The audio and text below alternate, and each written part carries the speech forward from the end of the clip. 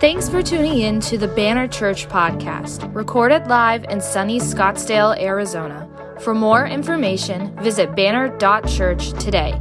Enjoy the message. Good morning, everybody. Good morning. It's a beautiful morning. Thank you guys for coming and looking so good and sharp. It's really an incredible morning to just praise the Lord together, right? And to celebrate. I'm excited, man, just to see you guys. If you're wondering, I know if you've been around Banner, you know that we're moving. So we've sold this building. We're working on a bigger facility that we have under the works. We're trying to work to get a bigger space, and this is why, because we're full. In this space. If you think this is full, you should see the kids' space. Yeah, it's crazy, but it's exciting what God has been doing here at Banner Church. Man, really over the past couple weeks, how many of you have just been blown away by what God has been doing here at Banner? Amen? Amen. We have seen just some incredible miracles in lives and some incredible life changes occurring. And I don't normally tell you what's going to happen at the beginning, but I feel this desire to prepare our hearts and just to say we're going to pray for God to move and to do miracles here in this service. And it's amazing already this morning what God has been doing and restoring and healing and freeing here. So I just want to tell you, you're coming into a place where lives are being changed in the coolest possible way. And even over the past couple weeks where we have seen people really brought back from the edge of suicide, we've seen mental health restored, we've seen sickness healed, we've seen marriages restored, we've seen finances restored. It's been amazing. And so this morning we are launching a series called Miracles, but really God has already kind of been in that series. We just caught up to him and what he's been doing. So we're excited about that and really honestly believing God to do some big things. And man, it's a beautiful day. Amen. Got the photo booth out there. Thank you, Mike. Thank you, everyone who set that up. Make sure, hopefully your kids are still together at the end of service. I'm praying for my kids. They've been here since 7, and so they looked good when they came in. I don't know. They look good now? They look okay? All right, we have an incredible kids ministry, so they probably still look good. I want to talk to you today about miracles today. It was interesting. I was out for a walk the other day, and I had this thought, and I was like, oh, I wonder when that was. And I was trying to think through a bit of trivia. You never just have a thought pop into your mind, and you're like, I can't remember when that was. And so I pulled out my phone, iPhone, and I just looked it up. And I don't you ever have those moments of clarity in your life when you're holding an iPhone and you're like, this thing is crazy, right? Have you ever recently held your iPhone and thought, when I was a kid, there is no way I could have understood that this thing was coming, right? I remember the very first phone I had. That thing was a brick. You could run it over with the tank and it would blow the tank up, right? And now I can't even breathe on my iPhone without it exploding, but you can Google anything on earth, right? We have this crazy technology in our hands where we can look up pretty much anything. And I think about that, how much a smartphone has changed our lives, right? You go anywhere in the world and you'll still see smartphones, even if it's not great cell signal. You got the satellite link up. It's crazy how this one small thing changed our life. It used to be that if you were hanging out with your friends and you had a disagreement about some piece of trivia, like when something happened or who played who in that movie, you'd have to argue about it for 4 days till somebody went to Blockbuster and finally looked at the back of the DVD or really the VHS, and they'd see the name, and then they would have to go home and get on their phone and hope nobody else was on the phone and then call you and tell you that they were right? You could have meaningless arguments go on for 25 years before smartphones, right? Now, you just look it up, immediately. It's there's a lot of good and bad things you can look up on the phone, but it's crazy how these small things have huge ripple effects in our life, right? how much it's changed our life. And I think about that all the time, how there's things that have happened in human history that at the time I bet nobody realized how big they were, but they've really changed everything about the way we live life. Anybody here a fan of like documentaries or History Channel or any of that stuff? Anybody a big fan of that? I was saying in the first service that I like watching the History Channel, but I had to be honest, I've not watched the History Channel in 5 years.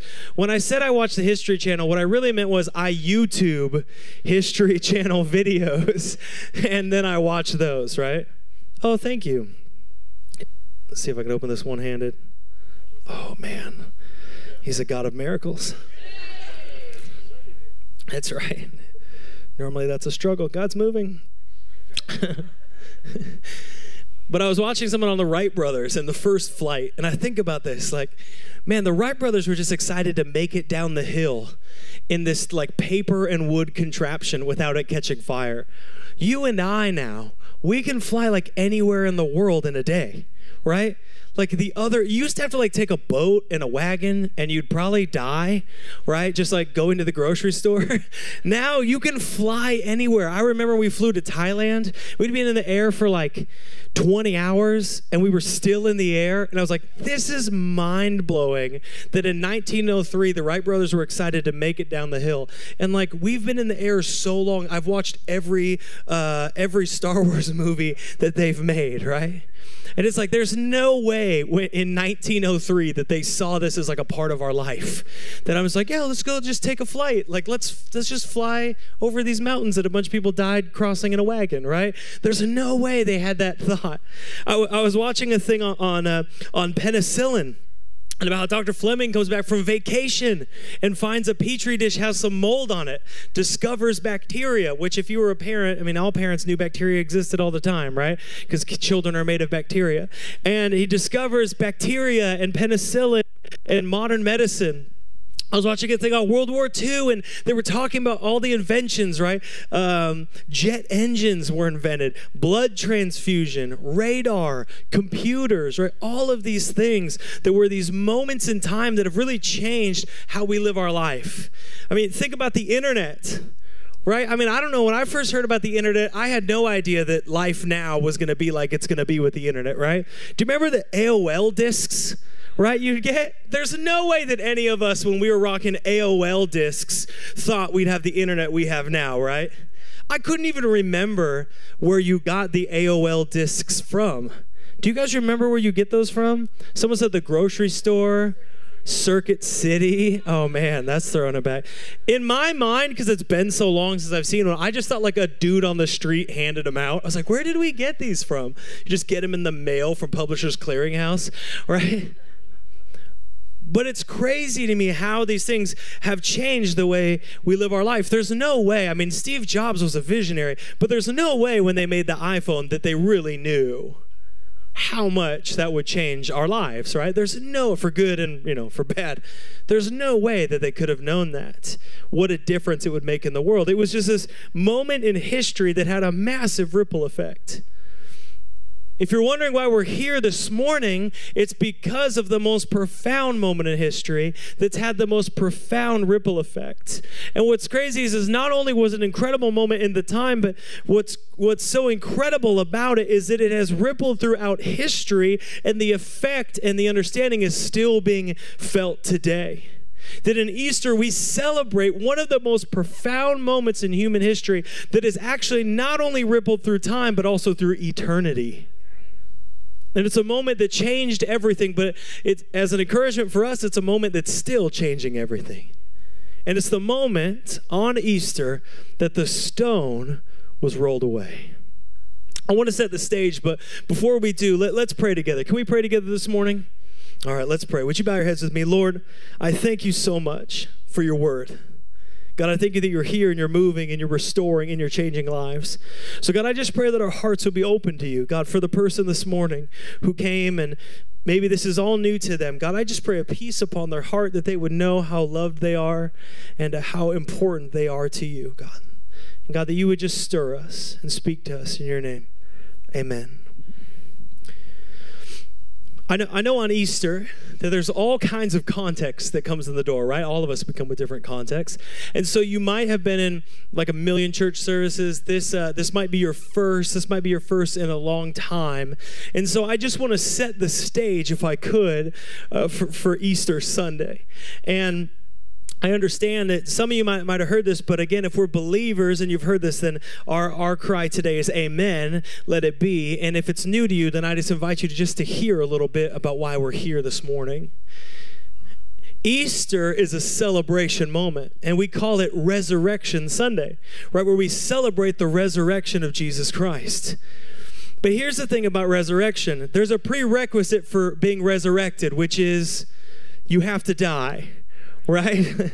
Right? The prerequisite from being brought back from the dead is that you have to be the dead, right? It's not like you overslept, thus Resurrection Sunday, right? Or you didn't have anything to do, or you just like had a tummy ache and Resurrection Sunday, right? You have to be dead, like super dead, all the way dead, 100% dead. Not like the Princess Bride says, mostly dead. You need to be all the way dead, right? Great movie. Great movie. You need to be all the way dead. So the resurrection requires that Jesus dies first. And on Friday, it's called Good Friday, we celebrated that Jesus died for us. And you might say, that's a weird thing to celebrate. I heard you Christians like Jesus. Why would you celebrate that he was murdered? Most of the time, if you like someone, you don't celebrate that they've been brutally killed. So why would you crazy Christians celebrate that Jesus died? Why would you celebrate that he was crucified? And we celebrate that he was crucified because of the importance of what his death means for us, every single one of us. Let me give you some background here. You and I, as human beings, we were created for a life with God. You and I.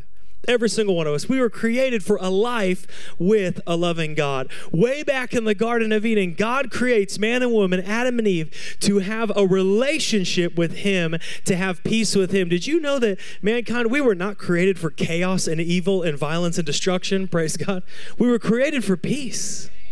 We were created for relationship, intimacy with God. We were created to live in a perfect relationship with him. The problem was that from the very beginning, the imperfection of humanity chose sin over relationship with God. Meaning chose pride, said, I want to do what I want to do. I want to become God in my own eyes. I want to be rebellious against a God who loves me and cares for me and wants to be with me. And I want to be the God of myself. And so from that, all kinds of evil has come: selfishness, pride, and anger, and violence. And oftentimes, if we're new to hearing about who God is, we think that God is this angry person, this being who's separate from us, who's hoping that we get it together. And if we finally get it together, then he'll come near to us, and then he'll have a relationship with us if we would just get it together and get our junk in order, and then God will care. But the reality is that God is not the one who created the separation between us. We have created that separation through rebellion to God through sin. See, sin is what creates that separation between a sinful people and a perfect God. And God's response to that sin was not like, well, it's over for you guys. It is to send his son to die for us so that we might be restored into relationship with him.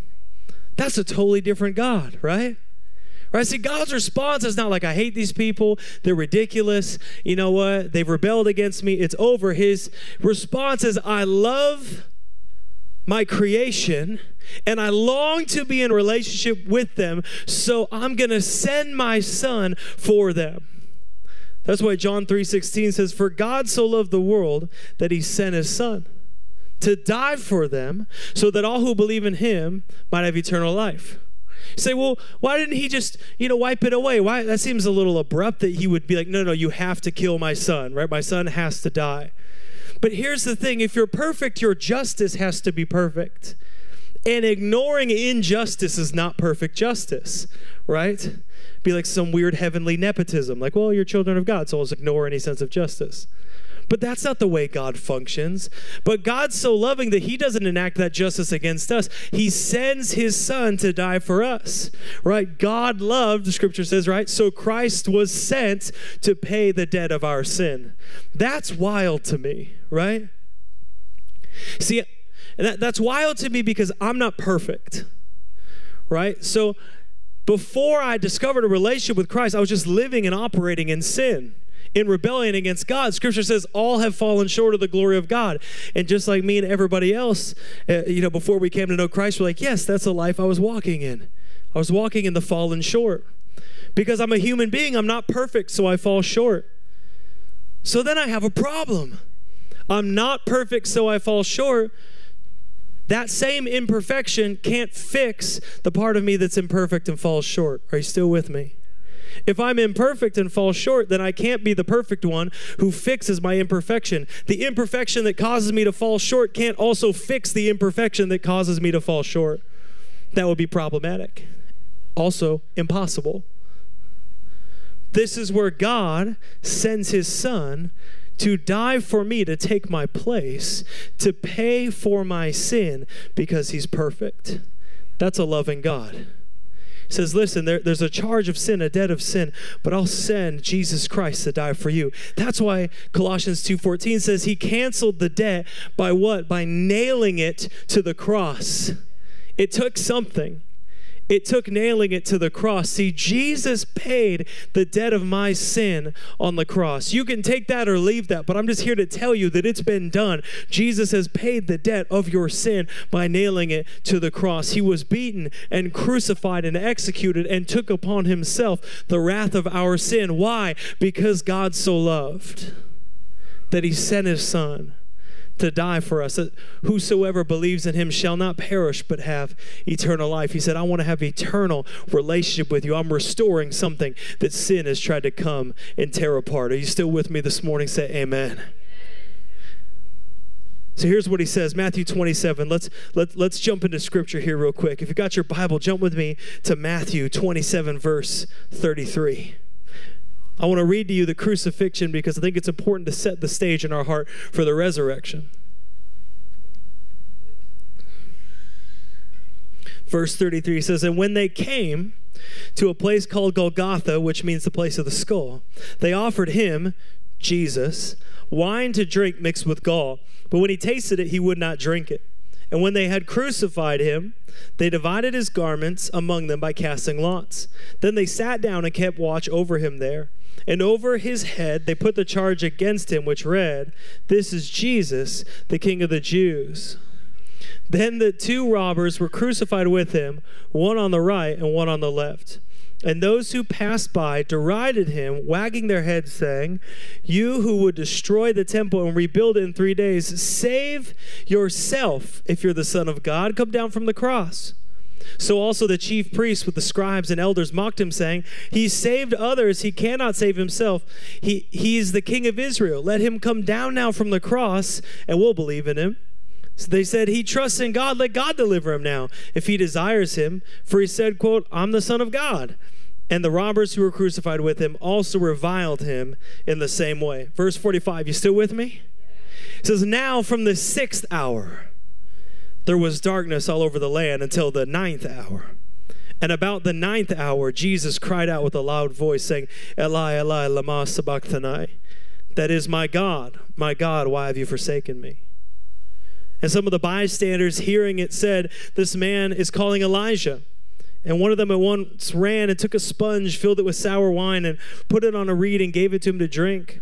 Verse 49 says, but the others said, wait, let us see whether Elijah will come to save him. And Jesus cried out again and with a loud voice and yielded up his spirit. Verse 51 says, and behold, the curtain of the temple was torn in two from the top to the bottom. And the earth shook, and the rocks were split, and tombs were opened. And many bodies of the saints who had fallen asleep were raised. And coming out of the tombs after this resurrection, they went into the holy city and appeared to many. When the centurion, look at verse 54, when the centurion And those who were with him, keeping watch over Jesus, saw the earthquake and what took place. They were filled with awe and said, truly, this was the Son of God. Let's pause there.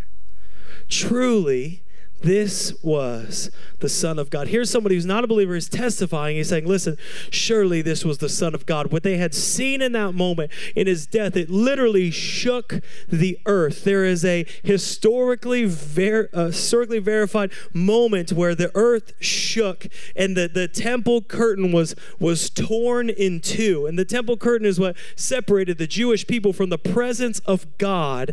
And it said it was torn in two. In this moment, it's not just the moment of some guy dying on a cross. People died on crosses all the time in Rome. They were crucified often.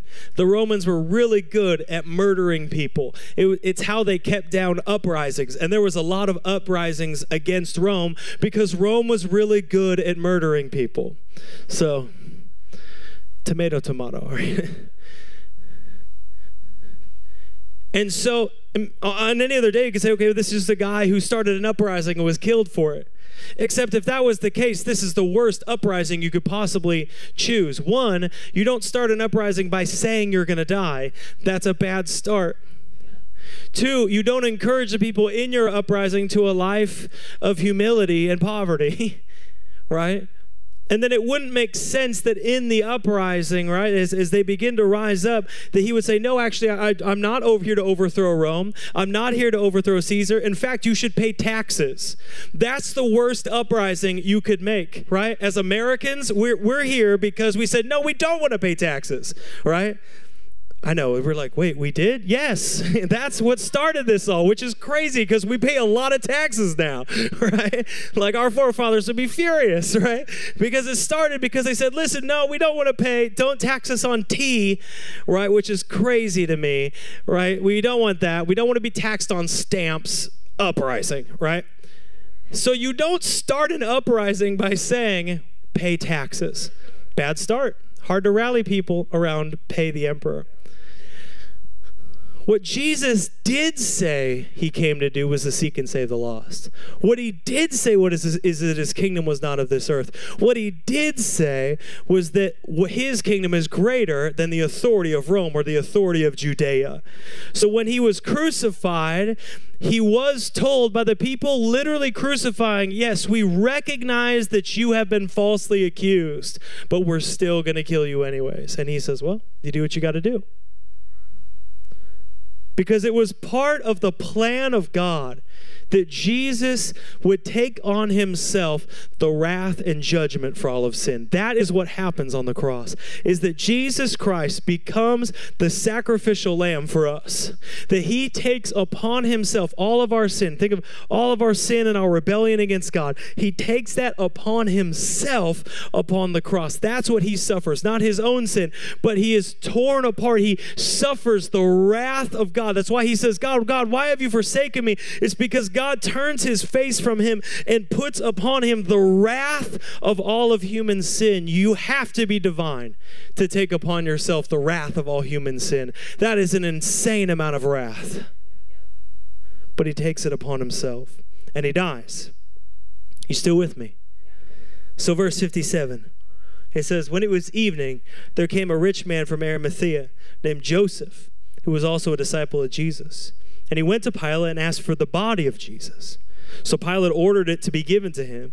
And Joseph took the body and wrapped it in clean linen shroud and laid it in his own new tomb, which he had cut in the rock. And he rolled a great stone to the entrance of the tomb and went away.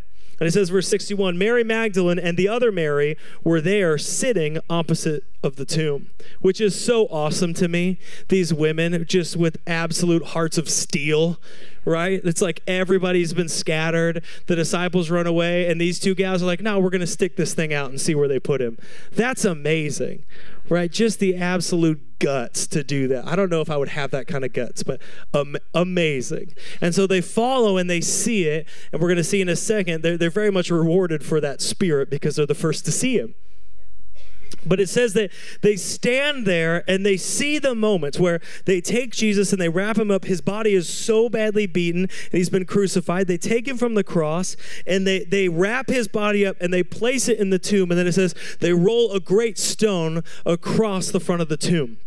And there's debate on whether that's a big round stone or more like a stone shaped like a cork that they would like roll in. Regardless, big old rock in front of the hole, right?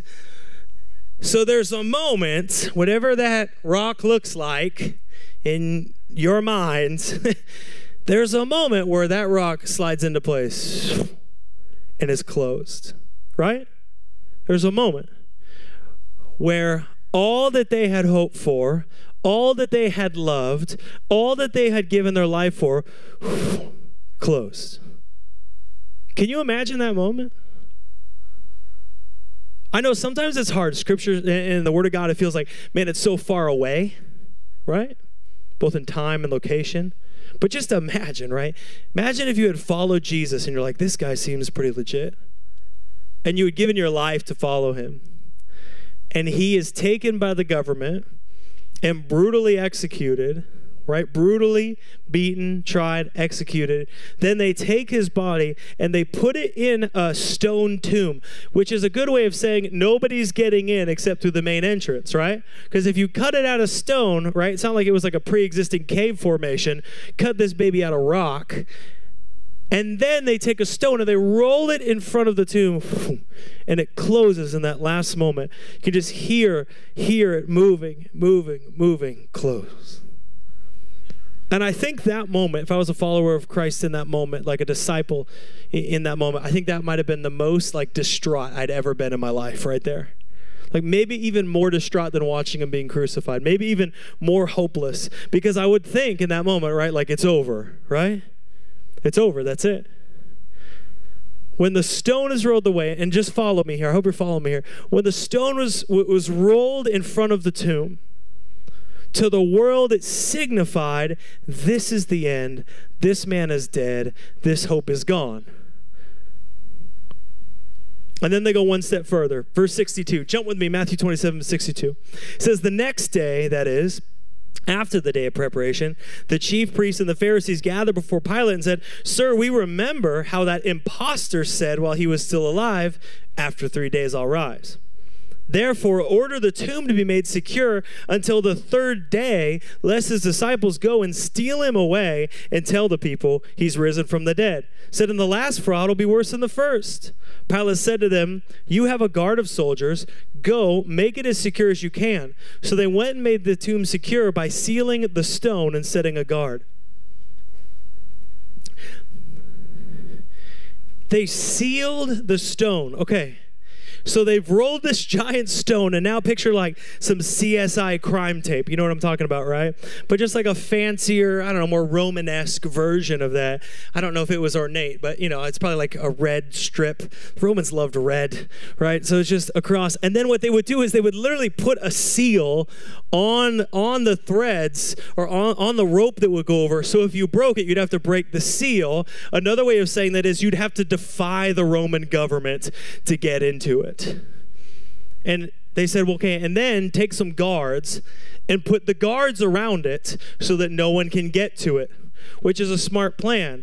Because other than Peter, who had that deal with the sword where he cut a dude's ear off, it's not a big Second Amendment community here, guys, right?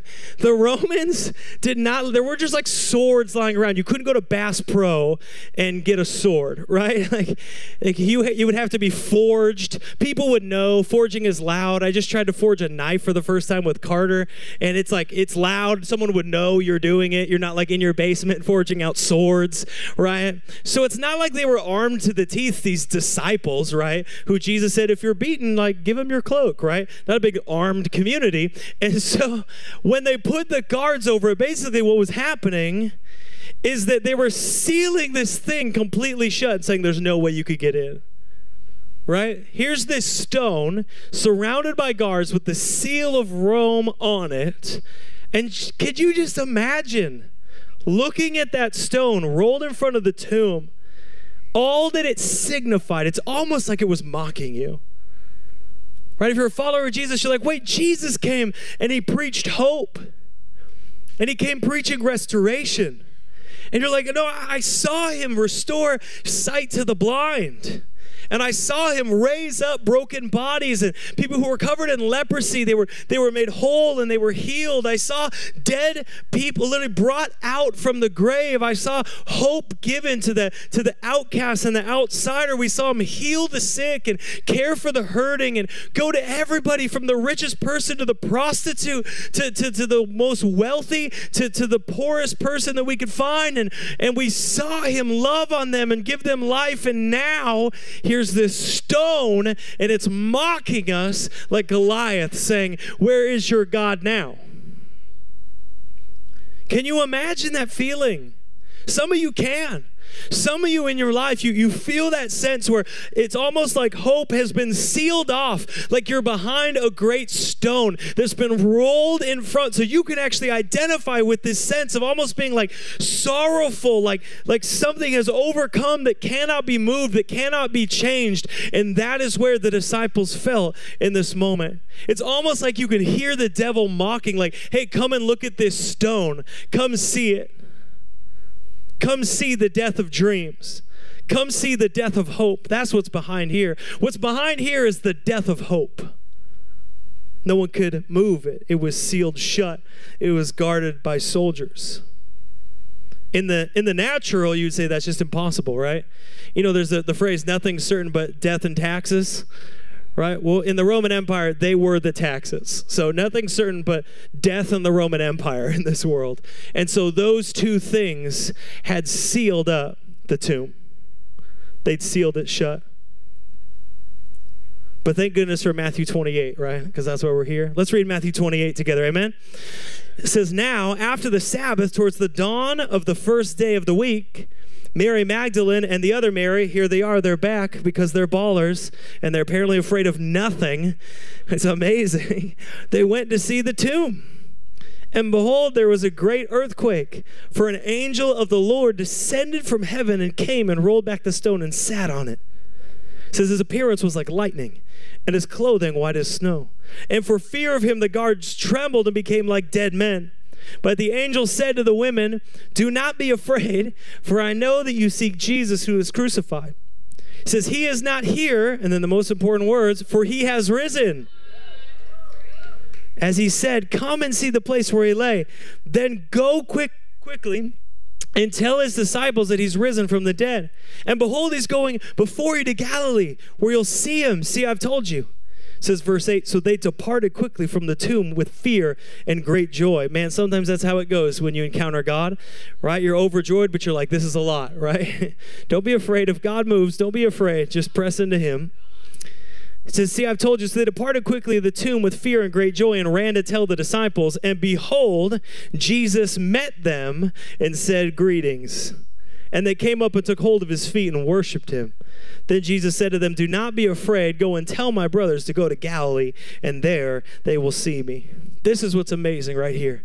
So they come to the tomb. What happens? The stone has been rolled away. Hear me this morning, church. The stone has been rolled away. I love verse 2. It says there's an earthquake and an angel came and he rolls away the stone and he sits on it. I love that. That's a power move, right? If you're wrestling with somebody, if you're competing with somebody and you put them down and then you sit on them, that's a power move, right? Right? If you're playing football and you line up against the guy and you push them over and then sit on them, you win, right? Like if you're wrestling with your sibling, right, and you push them down and then you sit on them, you're just reminding them who's actually in charge, right? That's the angel, right? The thing that was immovable in the natural, he moves because he comes from God and so is operating the authority of God, and then he sits on it as if to say, this thing is not that big of a deal, right? You turn the stone into a lawn chair, you're saying, I'm not worried about it. It says the guards were paralyzed by fear, right? Rome was not greater than heaven. It says they were paralyzed by fear. They were paralyzed. It wasn't even 30 angels, it was one angel. But what did he come with? Came with the glory of heaven. It doesn't matter how mighty you are on earth. It doesn't matter what comes against you on earth. The glory of heaven is still always greater. Always greater. And so the words of the angel in that moment, it ripples through history. He says, he's not here, he's risen. He says, he's not here, he's risen. He's not in the tomb, he's risen. He's already risen. See, when the stone is rolled away, the angel invites him. He says, come and see. It's an invitation. He says, look, I'm going to prove to you something. He says, come and see that the tomb is empty. Look inside. He's gone. Church, hear me. The stone was not rolled away for Jesus. He did not. He's like, hey, could you move this rock? I got to get out here. I got things to do. I got to sneak away before Mary gets here because I want to make this really cool, like, surprise on the road. Like, ha! Right? I look like a gardener, but I'm not him. I'm Jesus, right? He's not like the David Blaine of the Spirit, right? He's not trying to set up some Chris Angel magical performance. Jesus does not need the stone. The stone was not rolled away for Jesus. The stone was rolled away for us so that we could see that the tomb was empty and that he's risen. So that we could see that sin could not hold him, that he defeated it at the cross. That we could see that the grave could not hold him down, that he had risen already to new life. That we could see that death and hell could not hold him, that he was victorious over death itself. It wasn't the bit of rock holding him back. See, the enemy thought, oh, that's the seal of death. Right? The stone was the seal of death. He thought, behind the stone was the death of hope, the death of life, the death of promise. Behind the stone was the death of death. Because when Jesus was laid in the grave, it was to fulfill everything he said so that he could go and defeat death, hell, and the grave and rise again in authority and promise, thus giving authority to everything he had promised. When the angel rolls back the stone, he says, he's risen, just as he said he was. And I love that part. Just like he said. He's like, remember when he told you he was going to do this? He did it. Remember how he told you he's going to be doing this from the beginning? Remember how he told you at the very beginning he was going to crush the head of the serpent, the thing that had come to bite him, that was going to send him to death, but he was going to rise and crush it under the authority of heaven? He's like, yeah, he did that. He's risen, which means your sins are paid for. It means our death has been taken. It means our eternity has been secured. Church, the angel invites every one of us to look into the tomb. He says, come and see. Come and see. He says, every single person here today, come and see. Come and see. See, if he was there, if Jesus was in the tomb, there's no hope, right? There's no future. There's no eternity. He's risen. He's risen. And if he's risen, it means he fulfilled the prophecy that he gave. It wasn't an accident. He came to rescue us. That was his plan from the beginning. It was the great eternal rescue mission of Jesus Christ come to earth to save our souls. And so he says to us, come and see that your sins are forgiven. He says to you, come and see that hope is here for your life. He says, come and see the love of God that conquered all things, that conquered death. Come and see eternal life. He's inviting you. He invites us, just like maybe someone invited you here this morning. It wasn't to come and see this church. It's neat. It's nice. We love it. It's fun. It's to come and see Jesus Christ, who will change our life for all of eternity. Because there's something about Jesus that changes everything. And I love verse 8. I love Mary and other Mary. It says, they departed quickly from the tomb with fear and great joy and ran to tell the disciples, and behold, Jesus met them. Look at that. It says, behold, yours might say suddenly. Jesus met them. Here's what I love. The rolling away of the stone is still an invitation today. What is an invitation for? To experience a new life in Jesus Christ, where Jesus has come to meet with you. He's not hoping that you kind of get it together, right? That you get it together and then he'll meet with you. He's like, well, I would, meet with Mary and other Mary, but, they kind of had a rough day and look at their past and look what they've done. No, he came and he met with them. Why? Because he's the God of the resurrection and he's alive. So it's an invitation for every person here to experience new life in Jesus Christ. Jesus is not here to be an addition. He's not coming here to meet with you to be an addition to your life. He's coming here to change your life. He's coming to meet with you today that you could have new life. That's why our mission, we believe God has sent Banner Church because we believe it's his mission that all people could experience the freedom and the power of a new life in Jesus Christ. Every person, he's saying, come and see the Jesus that wants to meet with you today. The Jesus who rolled the stone away, the God who rolled the stone away. Now this is so important.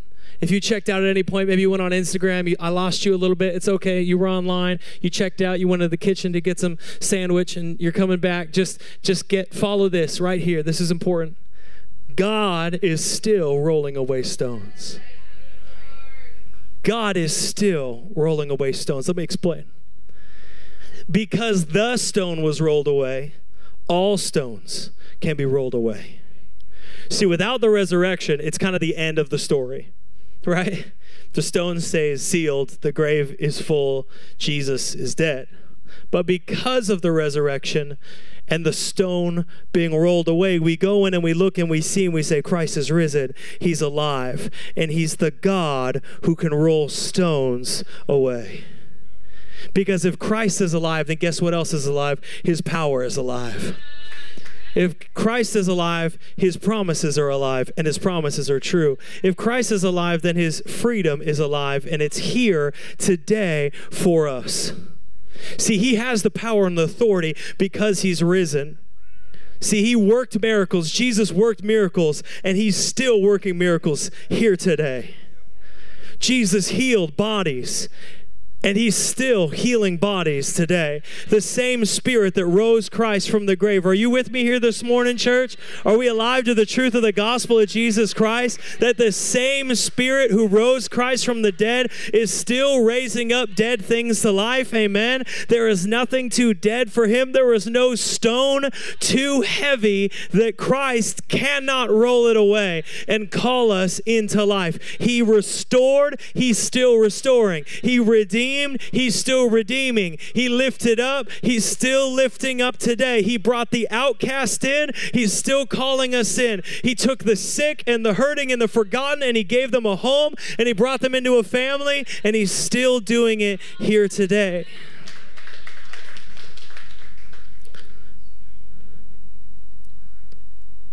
If you're here and you're in that space and you can maybe identify with that feeling of when the stone closed and the hopelessness began.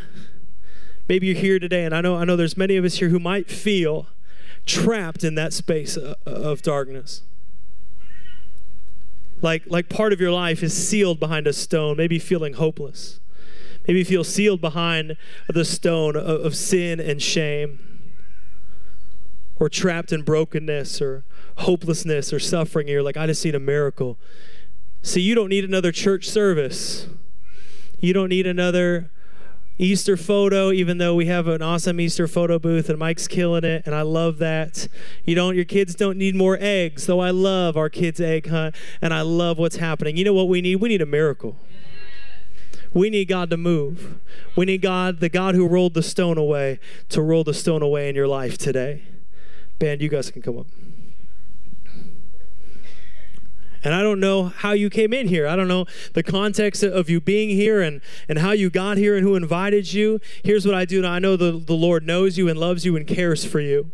And I know that Jesus is here to roll away stones in your life. Because the same God who rolled away the stone on Easter Sunday is the same God who rolls them away today. Who calls into dark places and calls you out into life. The same God who defeated death is here to give you life. He's saying, come and see. There's hope then, there's hope now. See, he's saying to you this morning, what you think is dead, I'm going to bring forth into life. You say, oh, that can't be. That's the amazing thing is he's the God of the impossible, so it can be. And this morning, I'm believing, because we've begun to see it even in first service, that there's stones being rolled away. Some of you in your life, you need God to do a miracle. You need a miracle in your health today. You need a miracle in your health. You're just honest before God. I need a miracle in my health. I need him to do that. I need the God who rolled the stone away. I need the resurrected King. I don't need another service. I don't need another thing. I don't need another participatory element of religion. I need the God who rolled the stone away and defeated death, hell, and the grave. I need him to come in and to roll the stone away in my life. I need him to roll the stone away in front of my marriage. I need him to roll it away. The stone that has felt like it's trapped my marriage, whether that's unforgiveness, whether that's hurt and pain, whatever it is, but it's sealed your marriage into death. Maybe in your family, you have a child and who's wandered from God. And you're like, God, I need you to do a miracle. I need you to call them back. Maybe it's yourself today, right here in this place, in your heart, in your sin. You're like, I have felt hopeless and I have felt empty and I have felt like all the natural things that I can control and have power over, none of that seems to work. But can I tell you, the God who rolled the stone away is here, rolling stones away, doing miracles. The God who rolled stones away is here, freeing minds from depression. You know, we've seen minds freed from depression. The God who rolled stones away is here, rolling stones away, freeing people from being literally at the point of taking their own life through suicide. God has freed them because the God who rolled stones away is rolling stones away. You know that we've seen marriages restored and relationships. We've seen families restored because the God who rolled the stone away is still rolling the stones away for families. Families that have been in devastation for generations, that it's almost like your family crest looks like a messy trash can on fire, right? Like if you went back in time, you're like, that's our family. It's like we get together, it's just incendiary. But God has begun to restore families because the God who rolled the stone away is still rolling stones away. It's not by our power. We can't move it, shake it, change it, alter it. We can't move it out of the way. In fact, in many of us, it feels like the enemy has put a guard around it. It doesn't even let us get close to it. But today I believe, because the God who rolled stones away is still rolling stones away, that there's nothing he cannot move, and there's no life he cannot touch, and there's no body he cannot heal, and there's no family he cannot restore. There's no nation he cannot touch. There's no city he can't change. There's no heart he can't uplift. There's no mind he cannot free, because he's the God who rolled the stones away. And I believe he's doing it right now in your heart, even right now, which is crazy. You're not even at the altar yet, but God's beginning to do it because you're beginning to hope in him for the first time, maybe in a long time. I told you at the beginning, that's what we're praying for. That's what we're praying for today. Would you stand with me this morning? As you stand, would you just bow your head and close your eyes? That's what we're praying for this morning. In just a second, like I said at the beginning, we're going to call you forward to this space we call the altar. It's this gap between the front row and the stage right here. Now, the tile's not extra holy up here, though we do pray a lot up here for you. We've been fasting and praying for 40 days for you and for your family. But there's something about stepping out where you come around people and you step into a space of profound faith and belief, and you step into a space of testimony because God has done some incredible things in the stepping out. And so in just a moment, I'm going to invite you, if that's you and you need a miracle in your life or your family or your children, or we had people this morning just standing in the gap. Said, I prayed with someone this morning, said, my father needs prayer. He needs freedom. And he's like, I'm standing in the gap for him. I'm going to believe. He needs that stone rolled away. And I believe that today. But before we do that, before I call you forward, and I just want to say, prepare your heart. Prepare your heart. Don't be afraid to step out. This is a safe space. This is a safe space for this. No one will come against you or judge you. This is a space we believe God is working. And no one loves you more than the Lord. But there's one thing I want to pray for before that. It's for the person here, the people here who have never encountered the freedom of a life with Jesus Christ. You've never said yes to Jesus. There's a God-shaped hole inside of you, you've maybe even tried to fill with other things. But right now, you know that the miracle you need is the miracle in your heart from Jesus Christ to heal you of all sin and shame. I'm here to tell you, with every head bowed and every eye closed, I'm here to tell you right now, just so you can focus on the Lord speaking to you, I'm here to tell you that in Jesus Christ, there's hope for every future, and there's healing for every past. In Jesus Christ, there's hope for every future, and there's healing for every past. And so if that's you, and you would today say yes to Jesus, Jesus, I need you as my Lord and Savior. I'm I'm done doing it myself. I want to be free from all sin and shame. I need you as my Lord and Savior. If that's you, I want to invite you to make a profession of faith before him to say, Jesus, I need you as my Lord and Savior. So if that's you, would you do me a favor? If you're saying yes to Jesus, would you lift your hand up, put it back down? Yes to Jesus right now. Thank you. Thank you. Thank you. We're going to pray together. And the reason we do this is because if you raise your hand, we're so thankful for you, and we want to affirm you. We want to stand with you. So as a church, even though many of us have said this prayer, we're going to say it with you because we're brothers and sisters in Christ.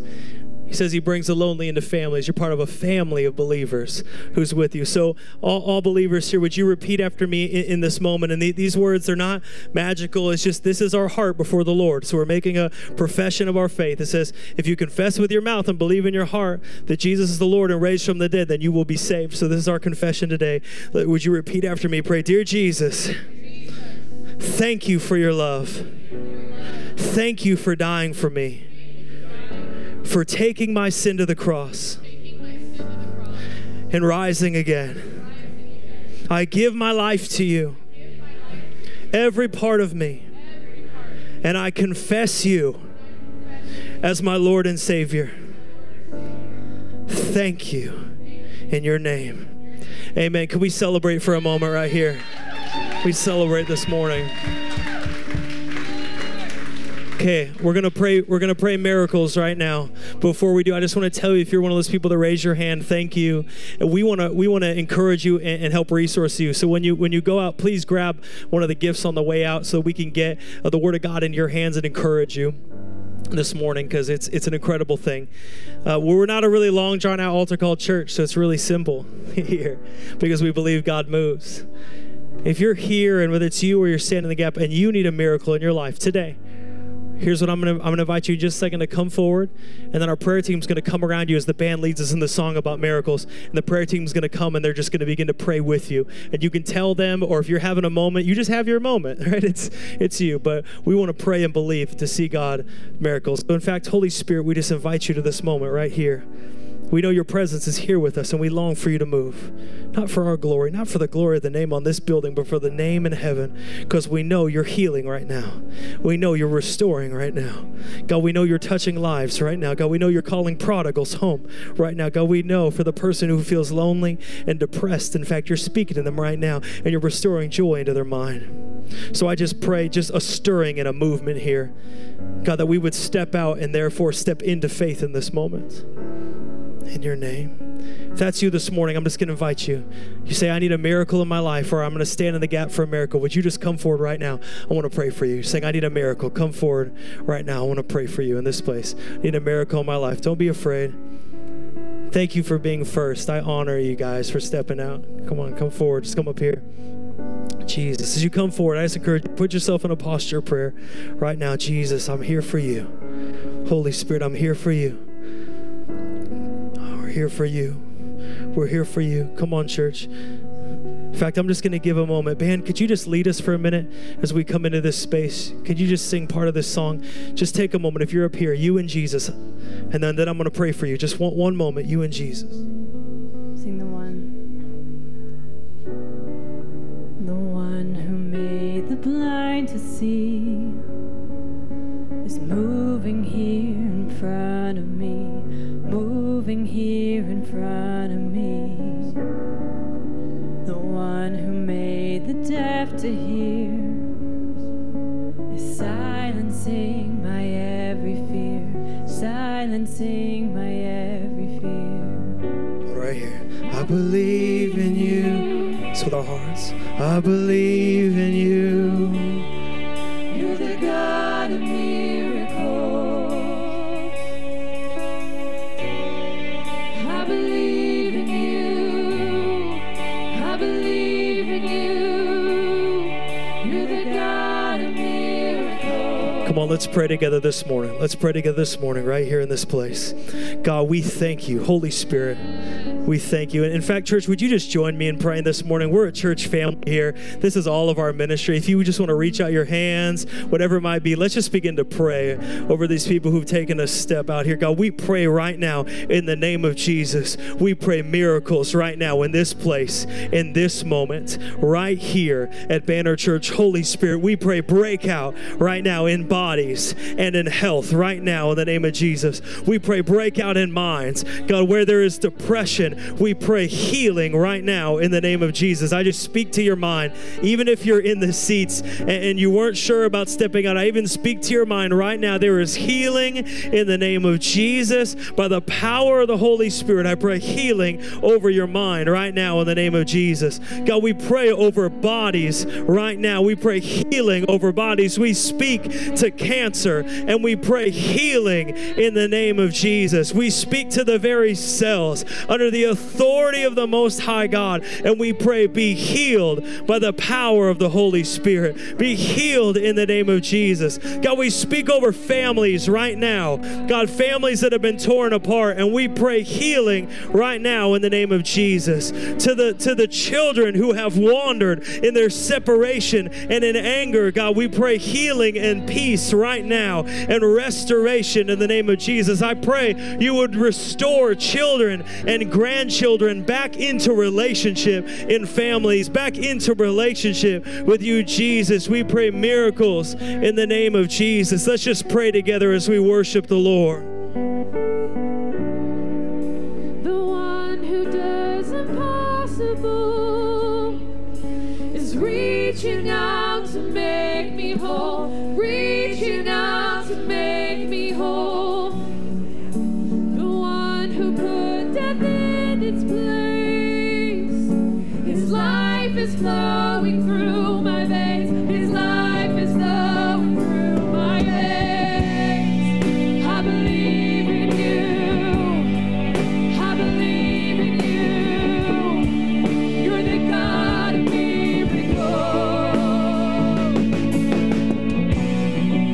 I believe in you, I believe in you, you're the God of miracles.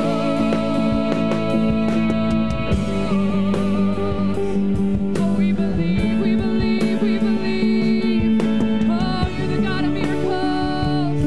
Oh, you're pouring out your Spirit. Oh, you're pouring out your Spirit.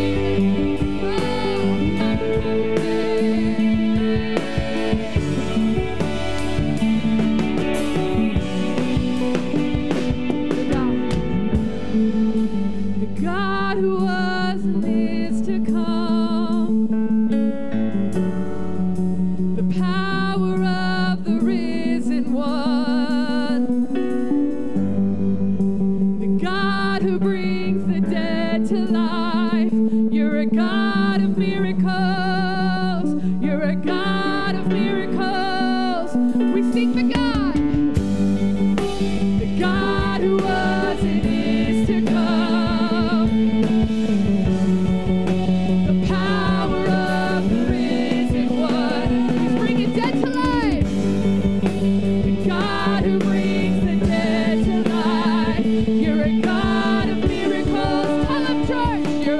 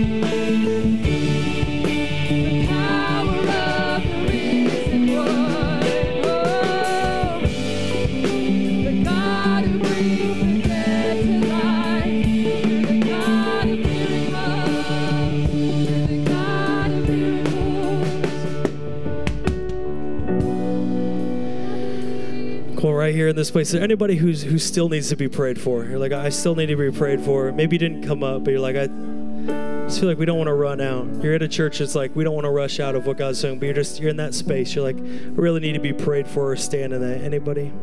Good. Just sensing as we're praying, as we pray, we seek the Lord in our prayer. And the word that just kept coming to me is identity. The word identity. And I just believe that in here this morning, there's people who are really struggling with understanding how much God truly cares for them. There's a sense of unworthiness. There's a sense of, because of decisions maybe that you've made, or even maybe things that have been done to you, there's a sense of feeling unworthy. And I'm not going to make you raise your hand like, who here feels unworthy? But I want to pray. When you can raise your hand. It's you and the Lord. It's our freedom, right? Don't rob yourself of freedom. But I feel like we can pray this morning, and I just believe that there's a joy of the Lord. This is what's amazing. The joy of the Lord is our strength. There's a joy of the Lord that comes in and begins to operate in our spirit. So I want to pray that specifically. The band's going to continue all those things, but I just want to stop for a minute and just pray the joy of the Lord. I pray right now over your life, if that's you. I pray right now just a deep revelation of the love of God on your life, supernaturally.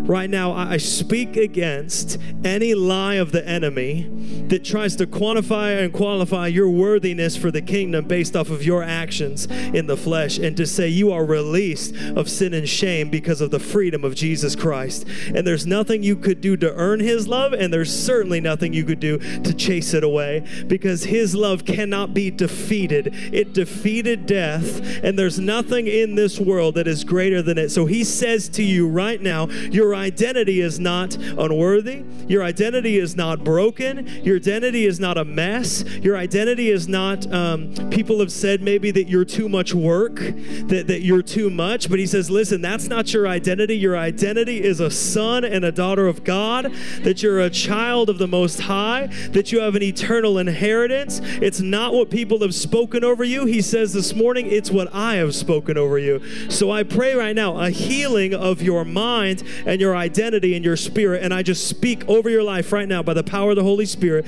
right now, that you would receive the joy of the Lord in your spirit right now. In fact, in your heart, if there's a heaviness, I just want you, wherever you are, and maybe it's just in your own heart or your mind, just say, God, I give you this heaviness. I lay it at your feet and I receive the joy. I give you permission to take this part of my identity away, the heaviness part, and to give me joy in the name of the Lord. In the name of the Lord. Can we just sing that? You're the God of miracles one more time as we pray and believe. If you're still praying, let's still pray. Let's believe together. Amen. Because he's risen. I want to see God move. Let's sing this one more time. I believe in you. I believe in you. You're the God of miracles. I believe in you. Come on, church. I believe in you. Come on, let's prophesy this morning. You're the God of miracles. Yes, God, we believe in you, Lord. Yes, God. I believe in you. I believe in you. Come on, declare an authority. You're the God of miracles. In my life, Lord. I believe in you. I believe in you. Come on, build the faith. Build the faith. Oh, we believe Jesus right here, right now. God who was and is to come. Come on, church, the power of the risen one. The God who brings the dead to life. You're the God. Come on, speak it over your family. Speak it over your health right now.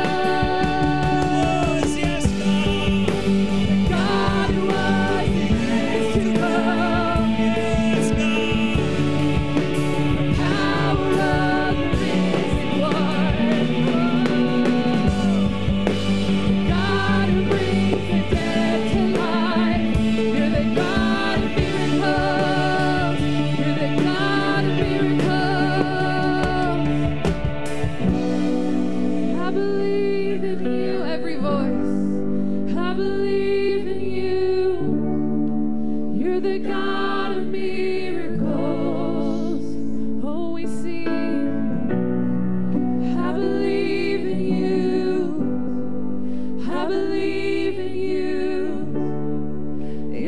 God of miracles.